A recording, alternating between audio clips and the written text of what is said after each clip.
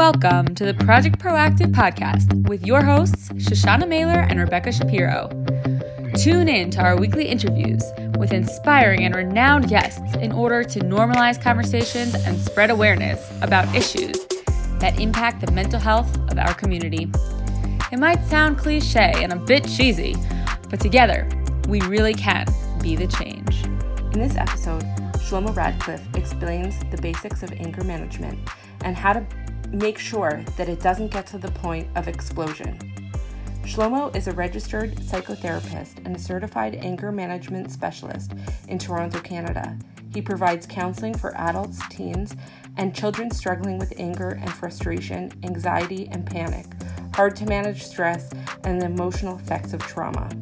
Shlomo is passionate about his work and the opportunity to help individuals learn to live their lives more fully with greater balance and ease. I guess the topic for tonight is anger management. And lots of different ways we can start, but I thought maybe the easiest way to get started is by talking about who has issues with anger. So, do you have any thoughts about that? Me? I definitely have anger management issues. Yeah, that's right. Everyone has issues with anger, and that's kind of where I'm going with that. Everyone has issues with anger. Men have issues with anger. As you know, some of your lead-up posts were showing how anger is kind of the classic emotion for men. Women also experience anger, but usually won't experience anger in a different way than men, and that's something we'll get into as well. And then if any parents are watching, it's possible that children have issues with anger as well. I'm not sure if anyone's found that. But occasionally, yeah. I have two kids. I have found that occasionally. I'm not sure if it's my thing. We were putting the kids to bed tonight, and we were talking about how we're not putting the kids to bed. We're just doing anger management. So, yeah. So it really is pretty universal. Yeah, I think so. Yeah.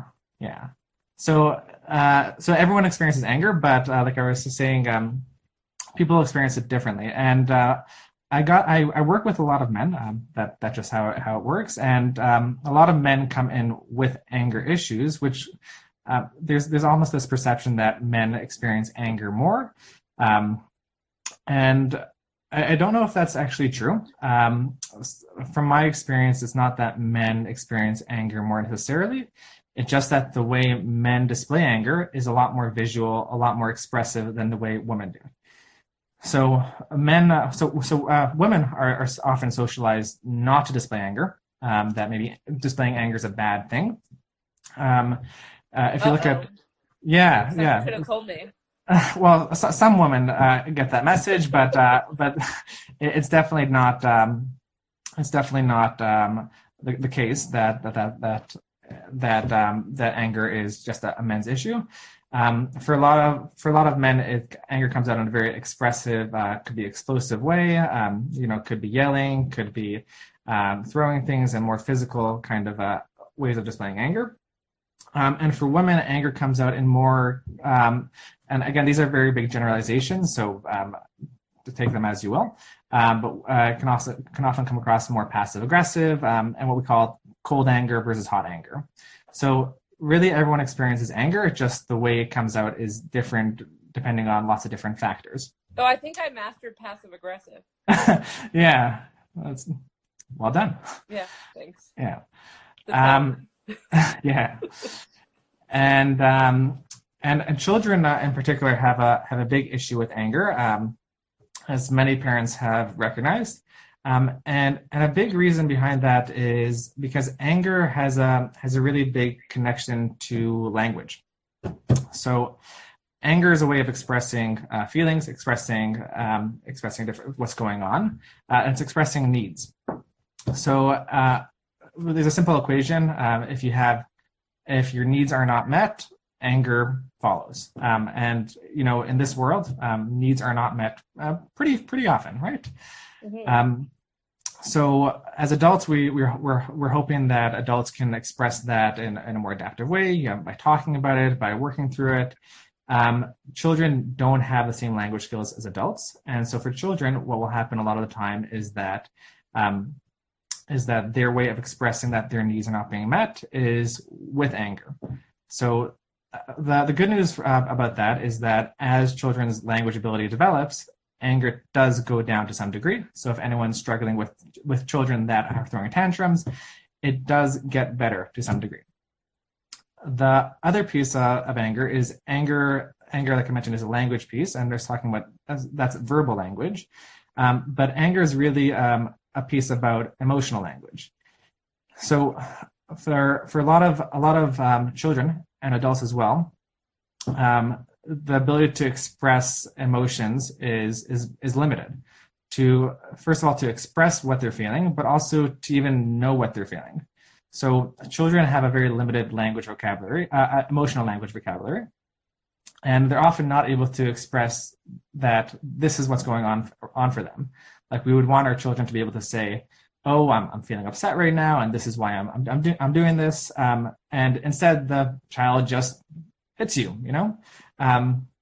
So something that's really important is to help children develop their emotional language. And we'll talk a bit about some ways that you can do that later on, I guess, tonight.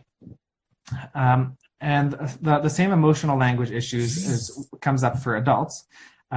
So adults usually master the verbal language piece, but the emotional language piece is often still lacking for adults. So being able to recognize what's inside, and then secondly, to be able to express that in a way that will, help you get your needs met. And there's good ways, there's ways to do that.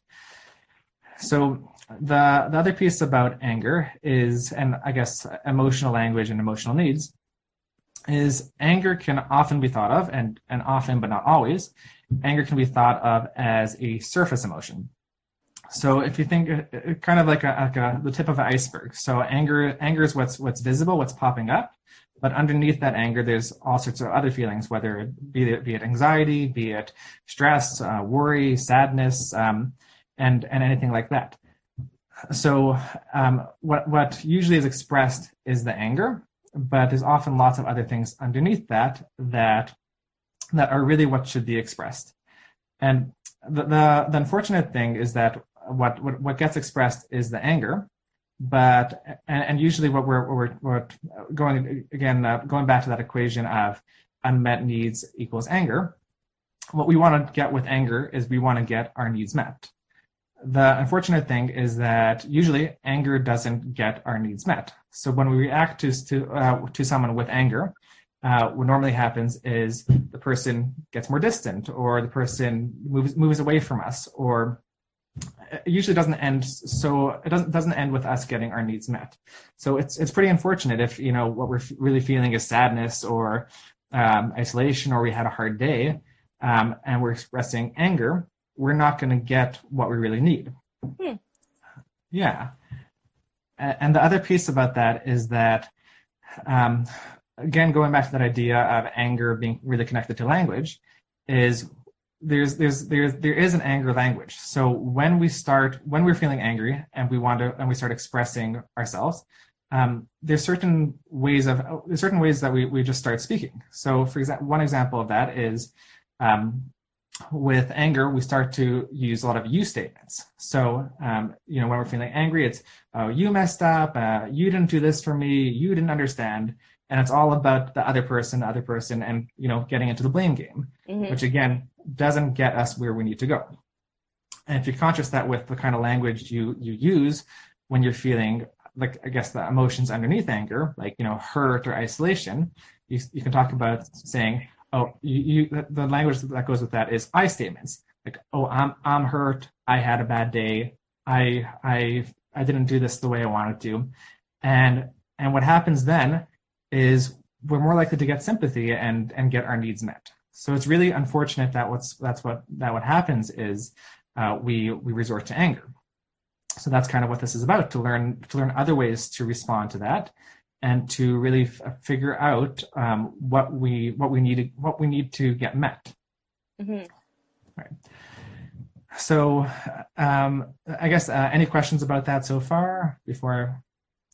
That was very clear. Okay. I mean, okay, great. I don't have questions. Does anyone else? Somebody, Mo Weiss said he loves you. Is that he or she? That's a cousin of my Oh, wife's. cousin. Yeah, Oh, okay. love you too. Yeah, yeah. Um, Yeah. All right. but if anyone Um, has questions, feel free to send them in yeah, along the way. or we can do questions later as well. Yeah. Okay, so I'll move on. So if we're talking about anger as being the tip of the iceberg and having needs underneath that anger that need to be met, one thing that's really important is to increase our awareness of those needs. So we need to know, what are we actually feeling and what do we really need to get met. There's lots of different ways to increase awareness of your emotions. I'll just mention some quick ones, again, related to the idea of anger and being really connected to language. So something we can do is typically when we feel angry, the thoughts that go on in our brain are about anger sound like this, like I'm really angry, I'm super angry right now, I'm angry, and it's all about kind of like anger becomes us, like we are the emotion of anger. So if we can shift our language around that using different things like I'm feeling angry, or I'm noticing that I'm feeling angry, or language like I'm feeling angry and disappointed, that just helps us realize that anger is not really, that doesn't define us. It's not who we are. We are bigger than that experience, and there's other experiences going on as well. So it's really important for us to be able to go inside and try to sense what else is going on, so we can really take care of what has to be addressed, as opposed to just dealing with the surface anger. Now, if you have kids, how do we get kids to do this? Kids are not exactly going to start being like, oh, I'm noticing that I'm angry, and therefore I'm going to start behaving. So there are ways to help kids engage in that same process. And the way to do it is, as parents or teachers or any adult supporting children, what we want to do is we want to engage in that process of labeling the experience for our children. So if we suspect that our child is angry, but there's other things going on, such as they're tired, it's been a long day, maybe they're hungry, then we want to draw attention to that. So instead of saying like, oh, you're so angry, you're so upset, we want to start to pay attention to the fact that, oh, you're feeling hungry and you need some food. We want to just label that for our children. Now, we don't want to start taking all experiences of our children's anger and saying, oh, you're feeling something else, oh, you're feeling this. But we want to draw their attention to the fact that there may be something else going on, and just label that for them. So how can you do that? If it's pretty exotic. It seems a lot easier to be able to access the real root of the. Yeah. It seems a lot easier than it actually is. I know I've tried. Yeah.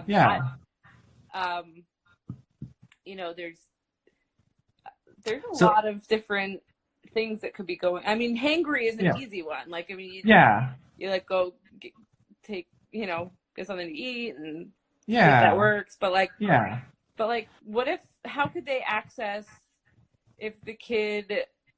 I'll give you an example. One of my kids was having stomach pains and was like coming home from school with stomach pains and getting into trouble a lot more, Right. And so he was feeling anxious, and that he was getting angry in school. How would you help him, like somebody, access what the root of it is, the angriness? You would want to kind of identify whatever's showing up the most. So if anxiety is showing up most and anger is coming out as part of that, you'd want to call that what it is, an anxiety experience. But there are times that, and this is where we're going to get to next, that anger is not just a surface emotion, it's really the experience. So I guess the point with this kind of intervention is when you suspect very strongly that something else is going on. And for me, I guess with my stage of children, having a 2-year-old who just, when we're an hour before bedtime, you just see what happens. You see the de-escalation. or having a child who is hungry, because you know that it's about time for him to eat, and that he's starting to get hungry then. So you want to, in that moment, call it what it is, hunger, as opposed to anger. There are times when a child is just, anger is what's showing up most, and then we want to deal with that. Does that make sense? Does that fit? Yeah. But I was really talking about more of the nuances of the language, but I guess does that come with age? So with age, it's definitely easier. But if you can't get exactly to the nuances, you can acknowledge that I am angry, and then doing that I am angry, you are feeling angry and something else. So maybe just drawing attention to the fact that something else may be going on as well that's contributing to this. That way you're not invalidating the experience of anger, but you're also pointing out that something else may be contributing to why you're this angry right now. Is it if you ask the kid, is there something else going on? And they're like, why can't I just be angry? I can't be angry. Why is there always something going on? Yeah. So that's what I was trying to say before, that you want to be careful not to overuse that. And if it could just be something, if all they're willing to own right now is the anger, then you can go with that. I wouldn't push it and try to convince the child that, oh, you're not angry, you're hungry. But I guess the idea is just to maybe raise the possibility that something else is going on. And if the child's going to shut down on that, I wouldn't force the issue. That makes sense. Okay. Anyways, yes. So that gets, I guess, to the next part about, what if anger itself is just showing up, or what if anger is the primary experience that you're dealing with. So the first thing you want to do, and this applies, I guess, for yourself and for dealing with children, is you want to validate the experience of being angry. So kind of a knee-jerk reaction that we all have, and we do this to ourselves and we do this to kids, is to say things like, calm down or relax. And I don't know, has anyone ever tried that? Why don't we try something? If anyone's ever tried that, and you said calm down to your child, can you put a emoji, what emoji kind of comes next with your child? Why don't we just take a moment for that? We will. We posted that thing never in the history of telling calming down. Calm down. Has anyone ever calmed down? Yeah.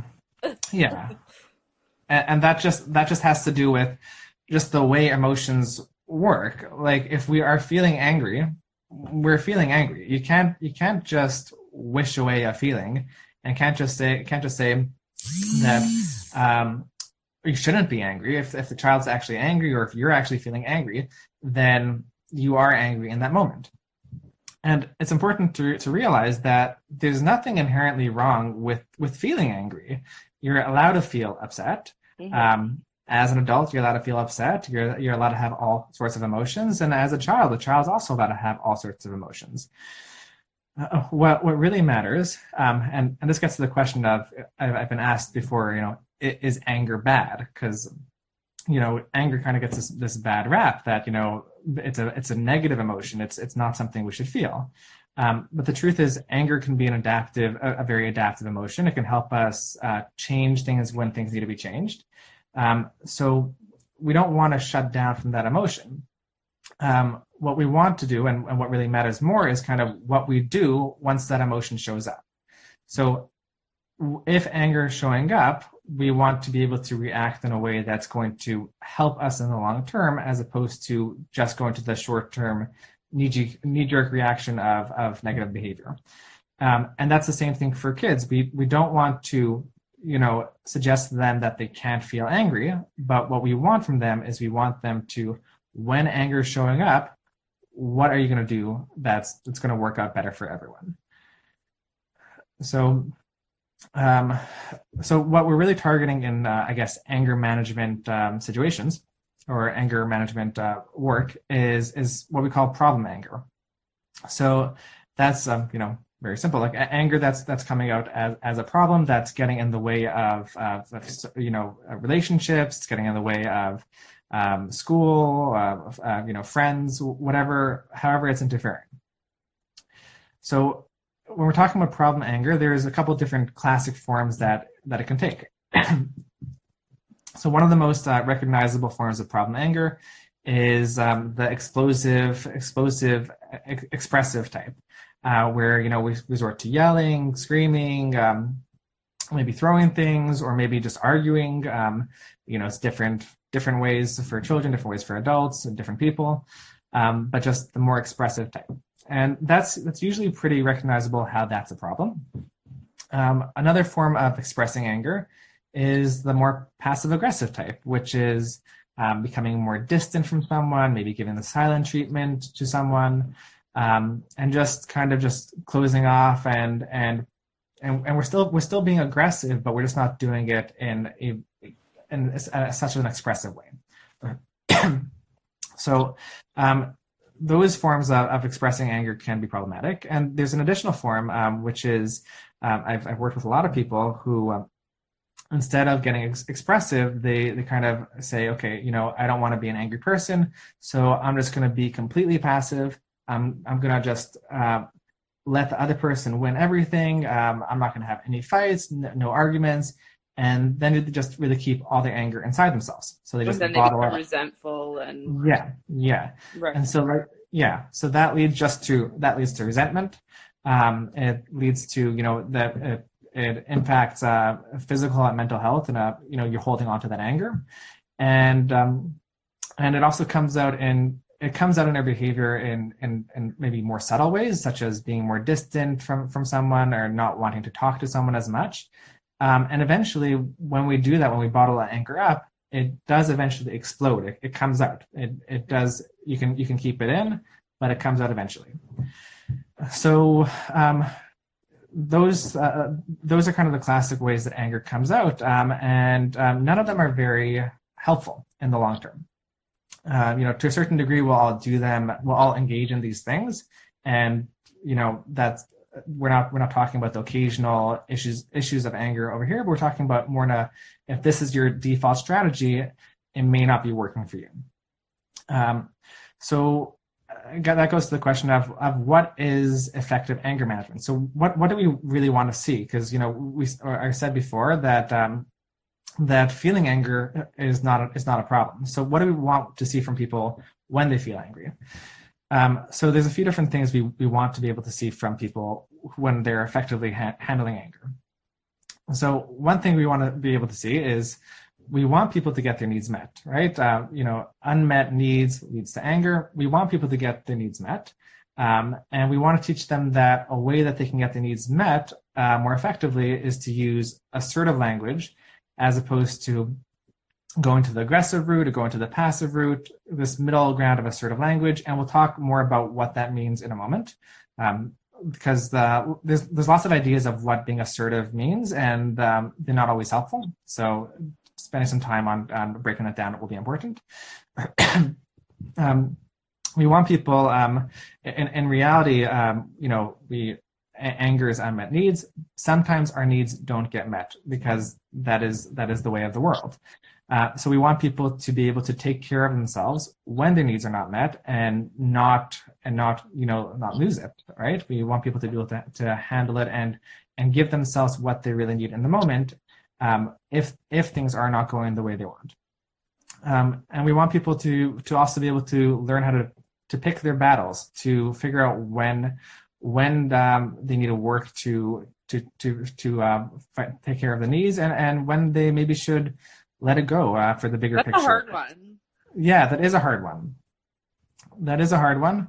What we're looking for is movement in the direction of becoming assertive. Like very often when we're talking about helping people become more assertive, we don't want them to go home the next day and just completely change who they are and completely become totally assertive, totally changing everything about themselves. We want people to pick things to work on and then let it go sometimes. So we're not talking about letting it go and not deciding that it's an issue, but we are talking about not making all your battles happen at the same time. Yeah. Yeah. Okay. Yeah. So somebody just said I always just eat myself up all the time. Yeah. So, depending on what's happening there, if you're not getting your needs met, you want to work on taking care of yourself and figuring that out. But to a certain extent, it might be important to figure out if there are needs of yours that have to be met, and how can you work on changing them? How can you work on getting them met in a way that will be helpful to you? I just scrolled back, and there was a really good question, and we started talking about it, but Great Knit Girls asked, what if you don't know the root cause of your anger? Yeah.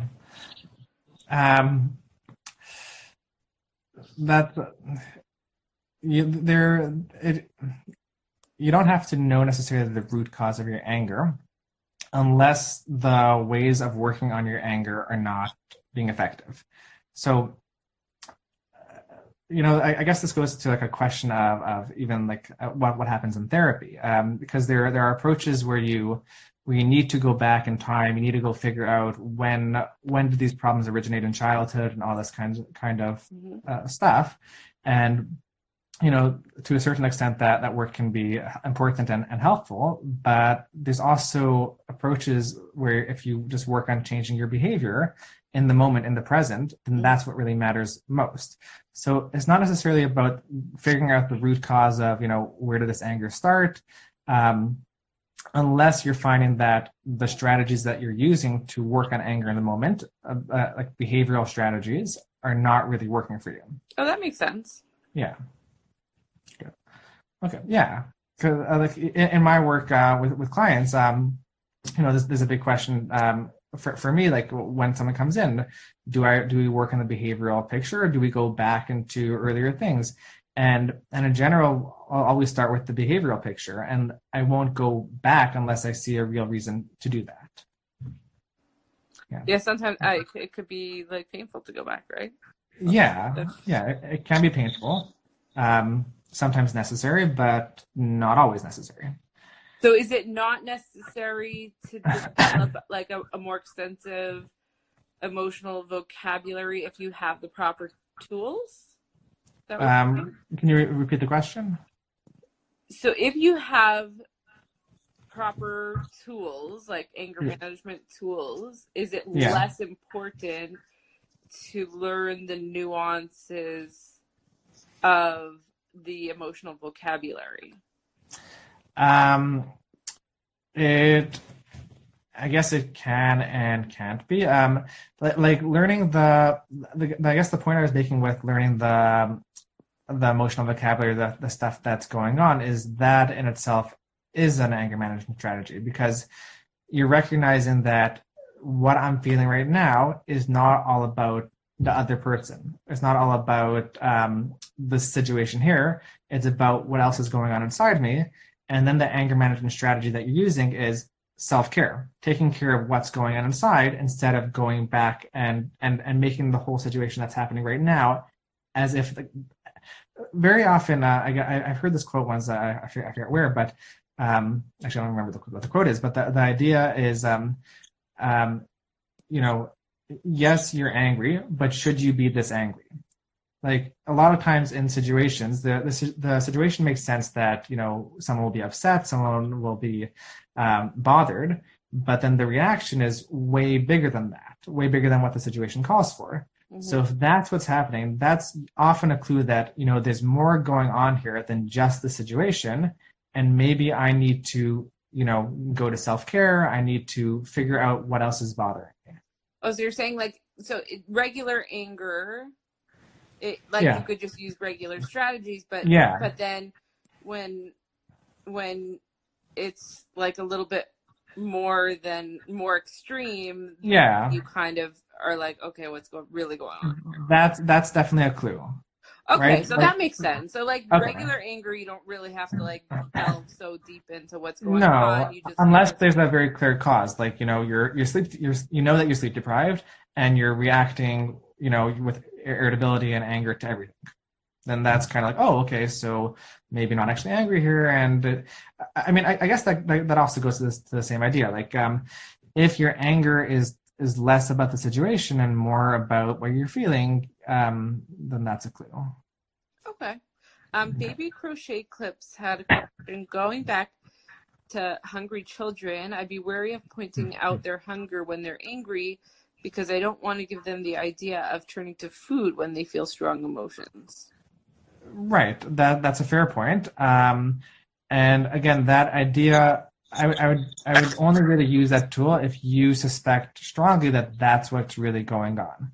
Because for children, there are times when they don't recognize that they're hungry.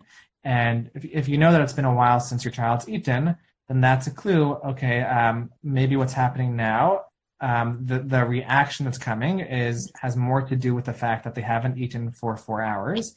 And maybe eating is important here.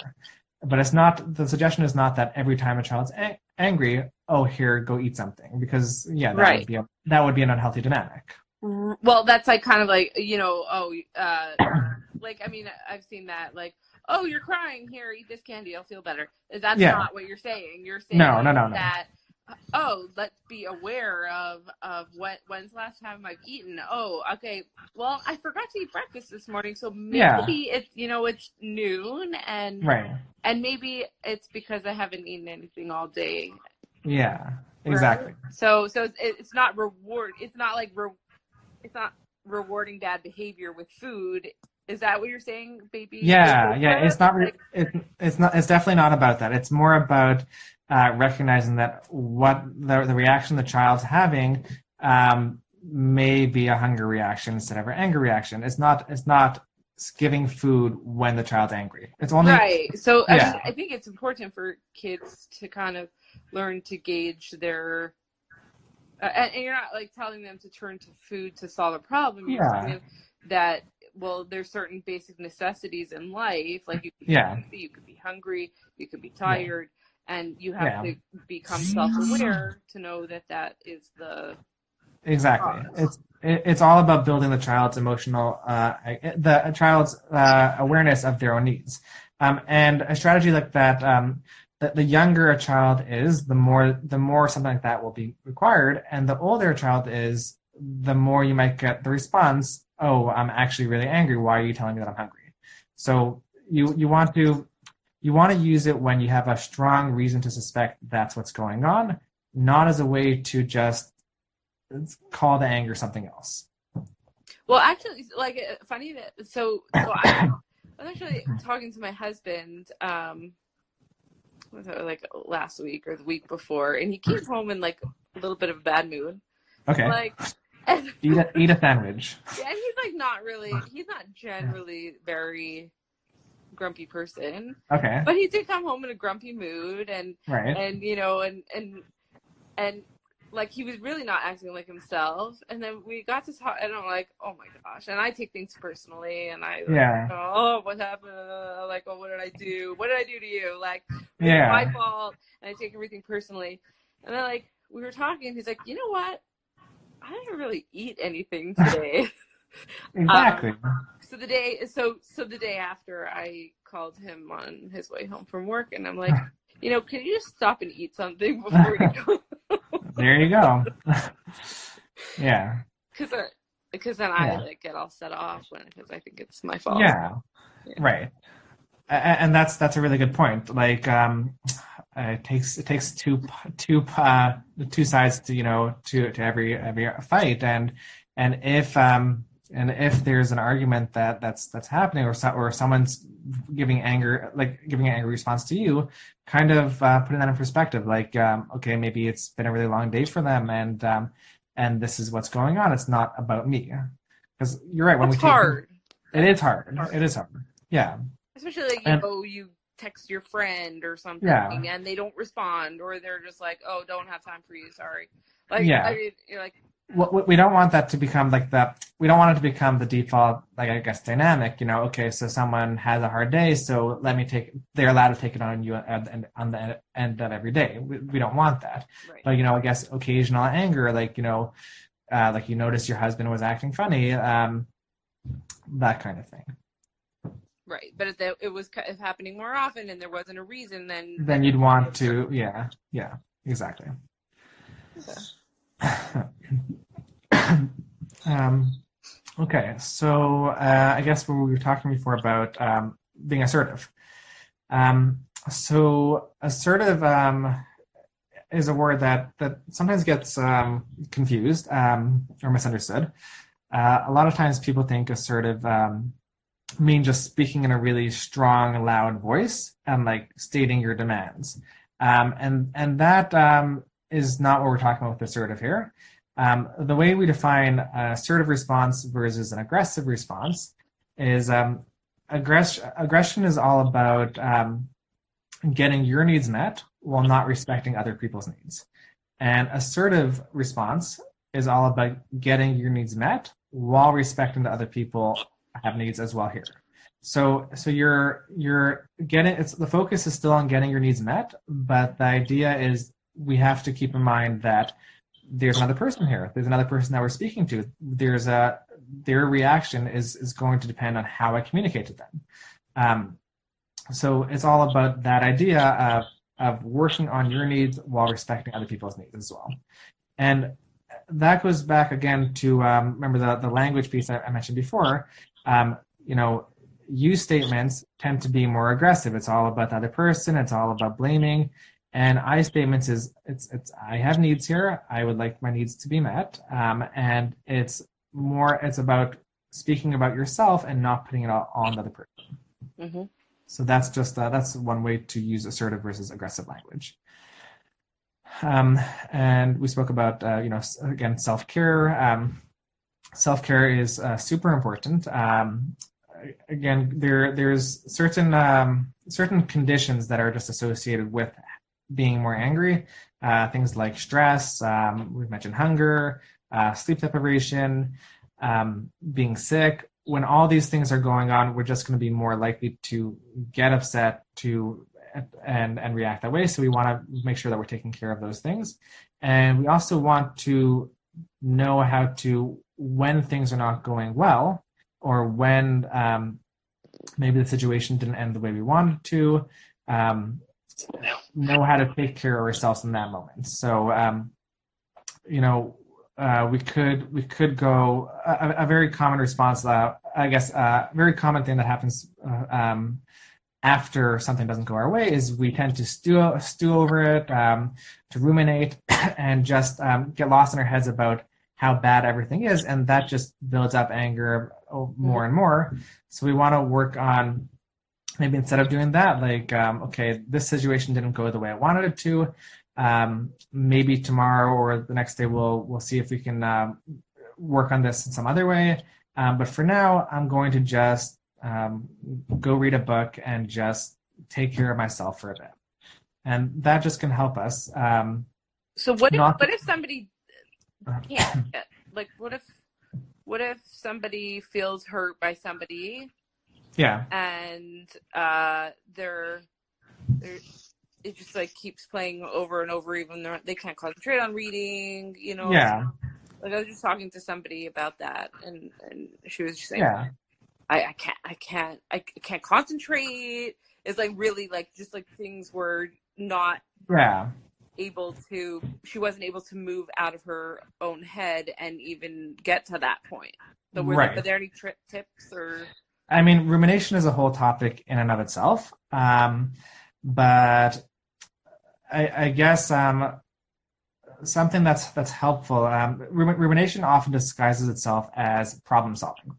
Like, we're getting lost in our head, and if we keep thinking of it, maybe we'll figure out a way out of the problem, and we'll figure out how to solve this. So you can track that. Like, if while you're ruminating, you're being led to a more productive direction, and you're coming up with great ideas and things to try, then okay, by all means do it. But if you're kind of just caught in this worry loop and or rumination loop, and you're just thinking about the event over and over and over again, and you're just feeling angrier, and nothing productive is happening, then all that's happening is you're hurting yourself in that moment. Mm-hmm. So we want to just work on getting some space in that. There's specific techniques that are and practices that are very helpful for dealing with rumination, such as mindfulness. Mindfulness is a great one for that. And even something that's also helpful with rumination is labeling your thoughts. So, like I mentioned before, the idea of like I am anger versus I am feeling angry. So it's the same kind of thing.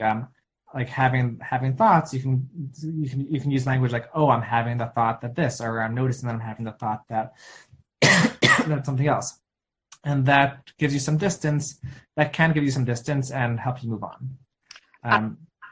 We had Brooklyn Moskowitz, who's the therapist, she did, what's her topic? It was on shame. She was talking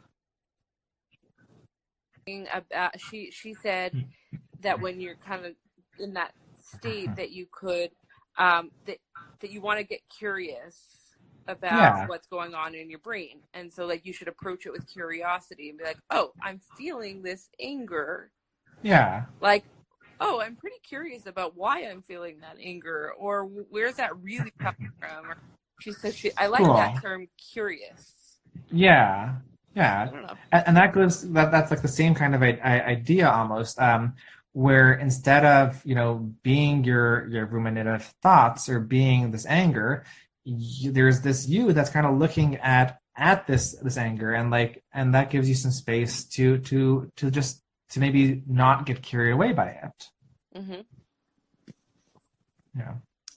Cool. That's good. Yeah. Anyways, so going back to I guess effective anger. So we want what's really helpful in, I guess, managing as a general anger management approach is anger disguises itself as being productive, as helping us get our needs met, and we need to be angry so we can stand up for our needs. We need to be angry so we can right this wrong or stuff like that. So like what we're saying with rumination, we want to just examine whether that's actually working. So when we're angry, is that actually getting us closer to the life we want, the kind of person we want to be, the kind of values we want to, live by, or is that taking us away from that? So asking yourself, that's a pretty easy way to distinguish between like healthy anger and problem anger. Like, what is it actually doing for you? And if it's not taking you where you want to be going, what do you need to do differently? So it's kind of like know what your values are and whether it's getting closer to those values.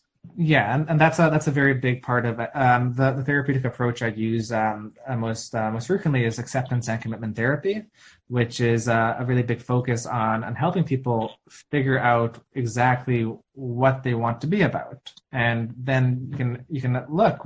Is anger getting me there, or is anger behavior? Again, a second, just lost something. Okay. Oh, so you're saying like the difference between anger behavior and anger as a feeling. Yeah. So because I said before that feeling angry is not necessarily a problem. It's more about what you do that matters more. So your feeling of, but so are you saying that your feeling of anger is what's driving your feeling of anger or your acting of anger, is that getting you to your goal? The acting of anger. So it's not looking at the feeling of anger. So it's there's this feeling of anger there, and when anger is showing up, what are you doing? And the default response for a lot of people will be things like aggression or arguing and stuff like that. And what we want to look at is that getting you where you want to get in terms of your values, in terms of your needs, and in terms of things like that. And if your behavior is not working, what do we need to change? We have 2 questions. Okay. So what if the other person won't give you a little space? They won't give you a little space in like after you're feeling angry? Like what's like space to be angry? Is that what you're saying? Okay. Maybe, like RMC23, if you could kind of like be more specific. And then Great Neck Girl asks, how do you respond to someone upset if telling them to calm down doesn't help? Well, telling them to calm down doesn't help. Don't do that. Okay, yeah. Yeah. Don't do that. Yeah. So, in like, I guess that's a question of responding to an angry person, right? Because I don't have the comment in front of me. That's oh, you don't see it? 1 second.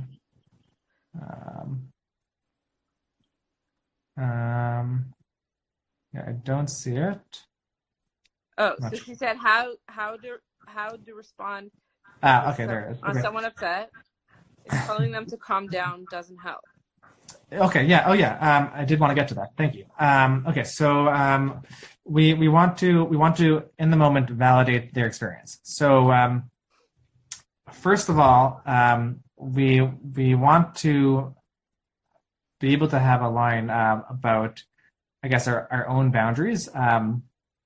If someone's like acting angry towards us and I guess is treating us disrespectfully, doesn't mean that we have to sit there and validate their feelings. But if someone is, they're upset, and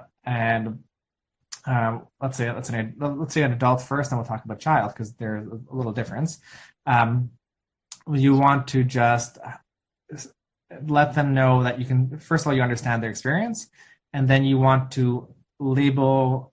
You want to show them that you understand their experience, and you can also label the emotions going on for them. So if they're feeling upset, oh, you feel really upset right now. You feel really hurt, and just kind of be there with them as they are going through that experience. And someone's asking about not respecting your boundaries. We'll get there in a moment.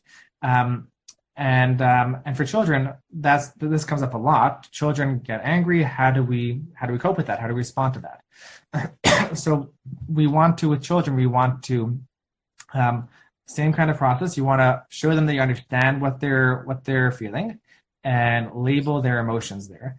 For children, it's really important to label their emotions because that builds their emotional intelligence and it builds their awareness of what they're feeling. And the more aware of what they're feeling, the more they're able to manage that, self-regulate. So we want to, again, be there with them. And if they're feeling angry, we want to allow them to go through that. Now, what happens when someone's being angry and, let's say a child's being angry and is just hitting you? We're not gonna just sit there and take that necessarily. And when an adult is doing the adult version of just, of not respecting you, you don't have to sit there and take that and validate their feelings. So with a child, we want to, if that's happening, we want to help them redirect to something else that is more what we want to see. So a child who's, let's say, getting angry and hitting you, we might, move the child with minimal attention, speaking very quietly, somewhere else where they can't hit you. And that would be for the moment. We're not gonna really be engaging with them, not gonna give them a whole lot of attention. And this really is a whole additional topic, which my mother, Sarah Chana Radcliffe, really covers super well in her book, Better Behavior Now, of how to deal with children when that's going on, how to help them redirect, how to help them do what you want to be seeing, and how to reinforce that. Again, it's called Better Behavior Now. It's available as an ebook from our website, and there's actually a print version being published in the next few months, I believe. Mm-hmm. That's exciting. Yeah, it's a great book. It's great because it's super short, so it's really, really practical. I highly recommend that. And my mother's watching, so got it. And for adults, we want to, in the moment, not take disrespectful behavior that's going on, and not engage with them in that moment. If they're not respecting our boundaries, not respecting us, we don't want to engage. You want to revisit that with them at a later point. So you would say something like, I'm really not feeling comfortable with the way that you're talking to me right now. So why don't we give it some space, and then we'll regroup when you're feeling a little bit calmer. Yeah, exactly. And maybe the other adult doesn't give you that space, and if that's what's happening, you might need to give yourself that space by going to another room or something like that. And then revisiting things when things are calmer and when emotions are calmer, so you can talk it out. I've heard your mother say the 2-time rule. I really, really like that. Yeah. Right now I'm feeling, really attacked, and if the next time that you yell at me, I'm just gonna have to hang up the phone.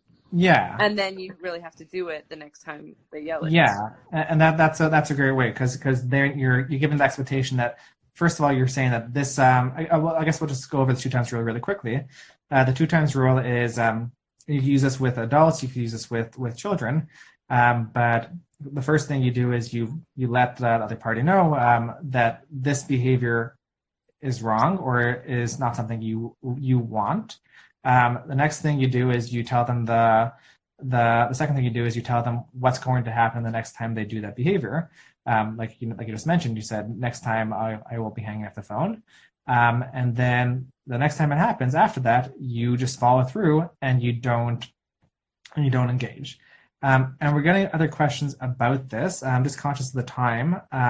There are a few other, points I wanted to, because this talk, is more focused on individuals dealing with anger management as opposed to helping someone with anger management, which could be a whole other topic. So I'm just scrolling back. So boundaries. So we actually have a live saved on YouTube. Rachel Tuffman did one on boundaries. Cool. Yeah.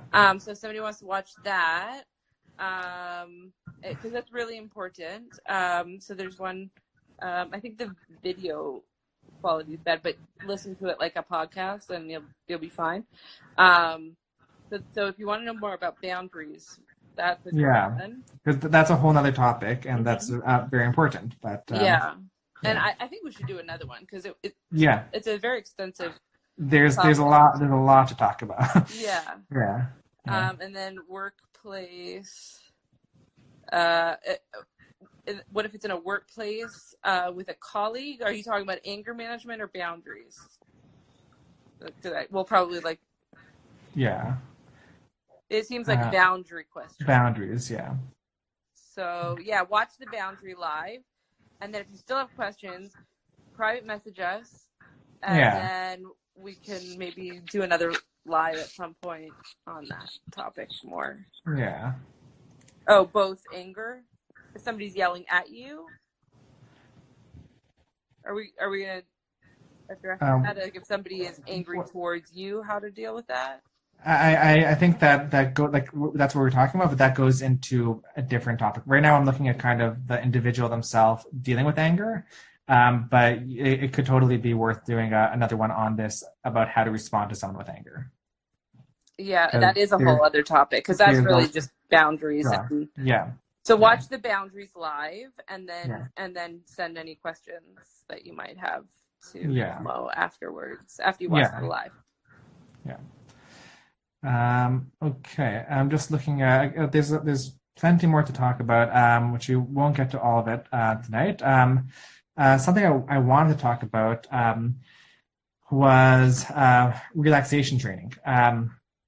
because that is super helpful in anger management. So relaxation training is basically learning techniques that you can use to physically calm yourself down. So anger is a very emotional response. It's it's your body getting pumped full of adrenaline, and it's it's all about moving really fast and moving explosively or in a very emotional way, or which emotions you feel also very physically. So anything we can do to slow that down will give us some more space and help us make a decision in the short term that will be better for our long term, or for our long term. So relaxation training can be anything from breathing techniques, which are really cliched in anger management. And part of the problem with breathing techniques being cliched is everyone kind of knows that they should breathe when they're feeling angry, but they don't exactly, very often people don't exactly, they think they're breathing, but they're not actually using the breathing technique. So breathing is more than just taking a breath and maybe huffing or puffing, that kind of approach. Breathing is more of an intentional practice where you're breathing in a very specific way. There's lots of different breathing techniques. One of my favorite ones is just so easy, is something called coherence breathing. And all you do is you breathe in through your nose, you breathe out through your nose. You breathe in for an adult about 5 seconds in, and you breathe 5 seconds out, and you just keep doing that you can do it as little as 1 or 2 minutes, and it just calms down the whole nervous system. Kids can do breathing too. Kids are not going to use breathing techniques the same way as adults would, because let's be honest, breathing techniques can be pretty boring. So for kids, if you want to teach them the breathing techniques, you just got to make it more fun. So something you can do with kids is you can do something like for like younger kids, you can do something called cookie breathing. You just hold your hands next to your nose and just imagine that you're breathing in the smell of a cookie, and then breathing that in, breathing that out, and the same kind of idea. You're just making it more fun for kids. So there's things like breathing techniques. There's things like mindfulness, which we touched upon. There's things like progressive muscle relaxation, which is a really, really great one for tension and anger. Don't have time to cover it, but you can Google it. Again, it's called progressive muscle relaxation. And I will mention that I'm not sure if this live is being saved, but I will do a write-up kind of on the key points that we spoke about here, and it'll be up on my website later this week. So actually, it will be saved, and okay. Hopefully, I mean, okay. There's on the rare occasion it doesn't work, but yeah. And all of our lives are on our YouTube channel. Oh, cool. And okay. If you want to send me the key points, I can put it in the bio of the... Awesome. Okay, so I'll do that as well. Yeah. Okay. And I also just thought of something. If anyone else wants to know more about boundaries, Esther Schwartz did a live with Rabbi Chase Taub, and it's on our YouTube channel also. Oh, cool. About boundaries with parents. Nice. So that one's a hard one. So if anyone wants to hear more about that too, you can look on our YouTube channel. Okay, cool. Great. Yeah. So progressive muscle relaxation, and relaxation techniques can be really great, but it's important to know how to use them in an anger management plan. So in a high anger scenario, it's not really realistic to just start deep breathing. Whilst, let's say you're having an argument with someone, it doesn't really work to just start deep breathing or those kinds of things. So it's really important to, first of all, practice these things when you're already calm. Practice them on a regular basis. First of all, that will just keep your stress levels lower and make you feel more relaxed on a general basis. And then it means also when you need to pull it out, you're more able to pull it out. It's not just, learning breathing on the spot. But the other thing is, in high anger scenarios, you can't do it. Like at a level 10 anger, it's not going to happen. So you want to use breathing techniques or relaxation techniques at a lower level anger, like a 3 or 4, or maybe even a 5, and use it before you get overworked up or in a bad spot. And that also means it's really important for you to be tracking, when you're starting to get angry and recognize your own triggers and signs that you're starting to get triggered and angry. So that way you can pay attention to that and know when you need to pull it out. Oh, that can also be a tough one, by the way. So triggers, yeah. Because I never used to know that I was angry in my brain.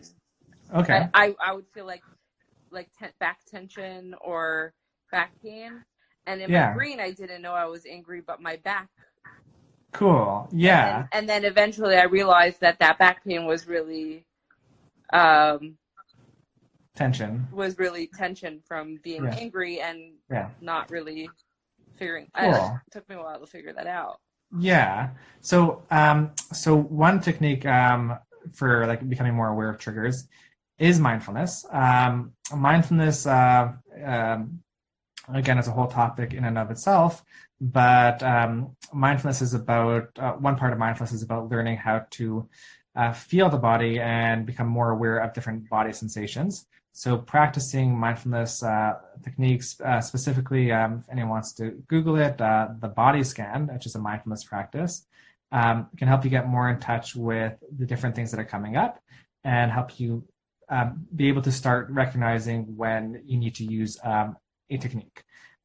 Something else that you can do is you can do this at any time that you're calm, which is probably most of the time, and just take a piece of paper and just write out the different situations that you're in where you get angry or have an angry response, and just write them all out, and then go through them and see if you can recognize different patterns of what's happening there. And that can give you a bit of a clue of, to a situation where you're likely to get worked up, and you can plan for that better. For example, like if you know that, you're going to walk into the kitchen, you'll see the kitchen's all messy, and that's going to get you really upset, then you know that before you go into the kitchen, a place like that, you've got to use some tools to ground yourself, so you can deal with the situation in a way that will be healthy for you long term. So like, for example,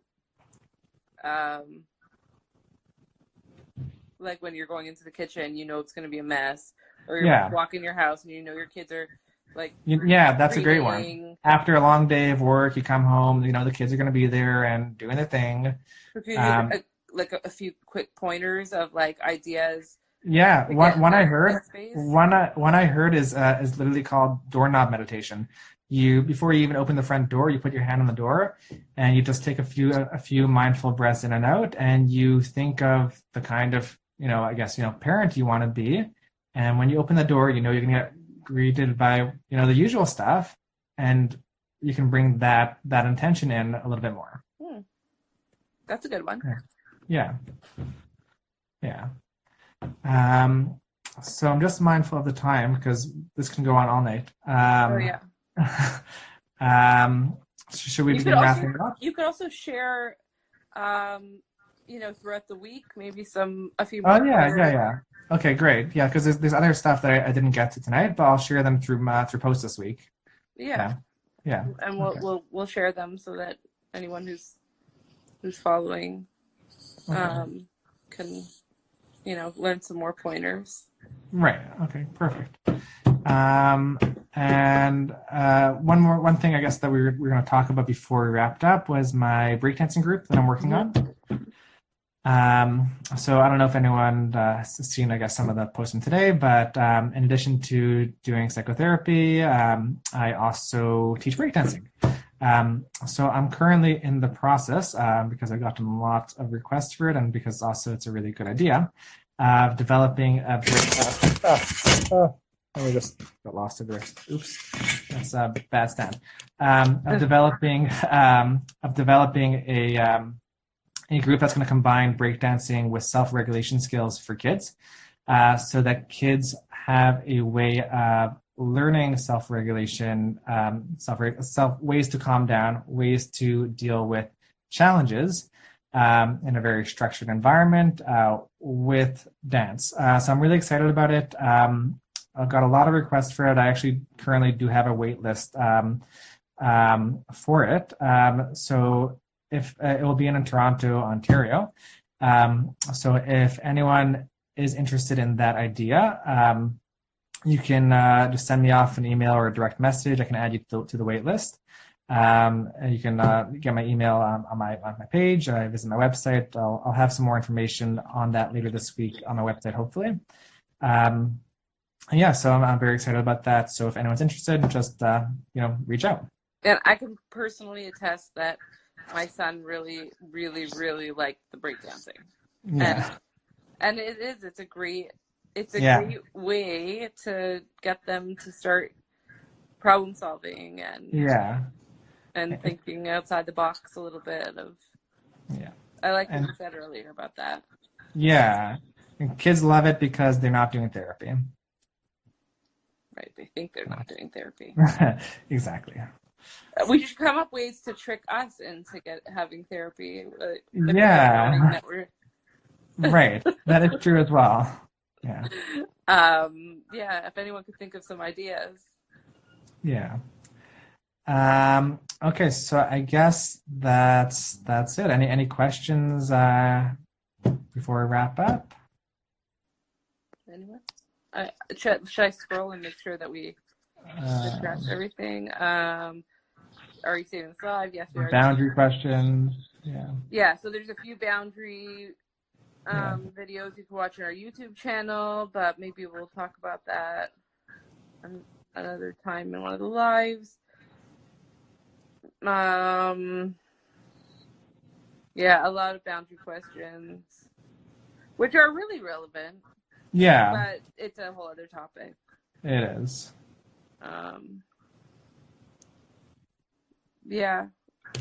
No, I think that's it. Okay. We got everything. All right.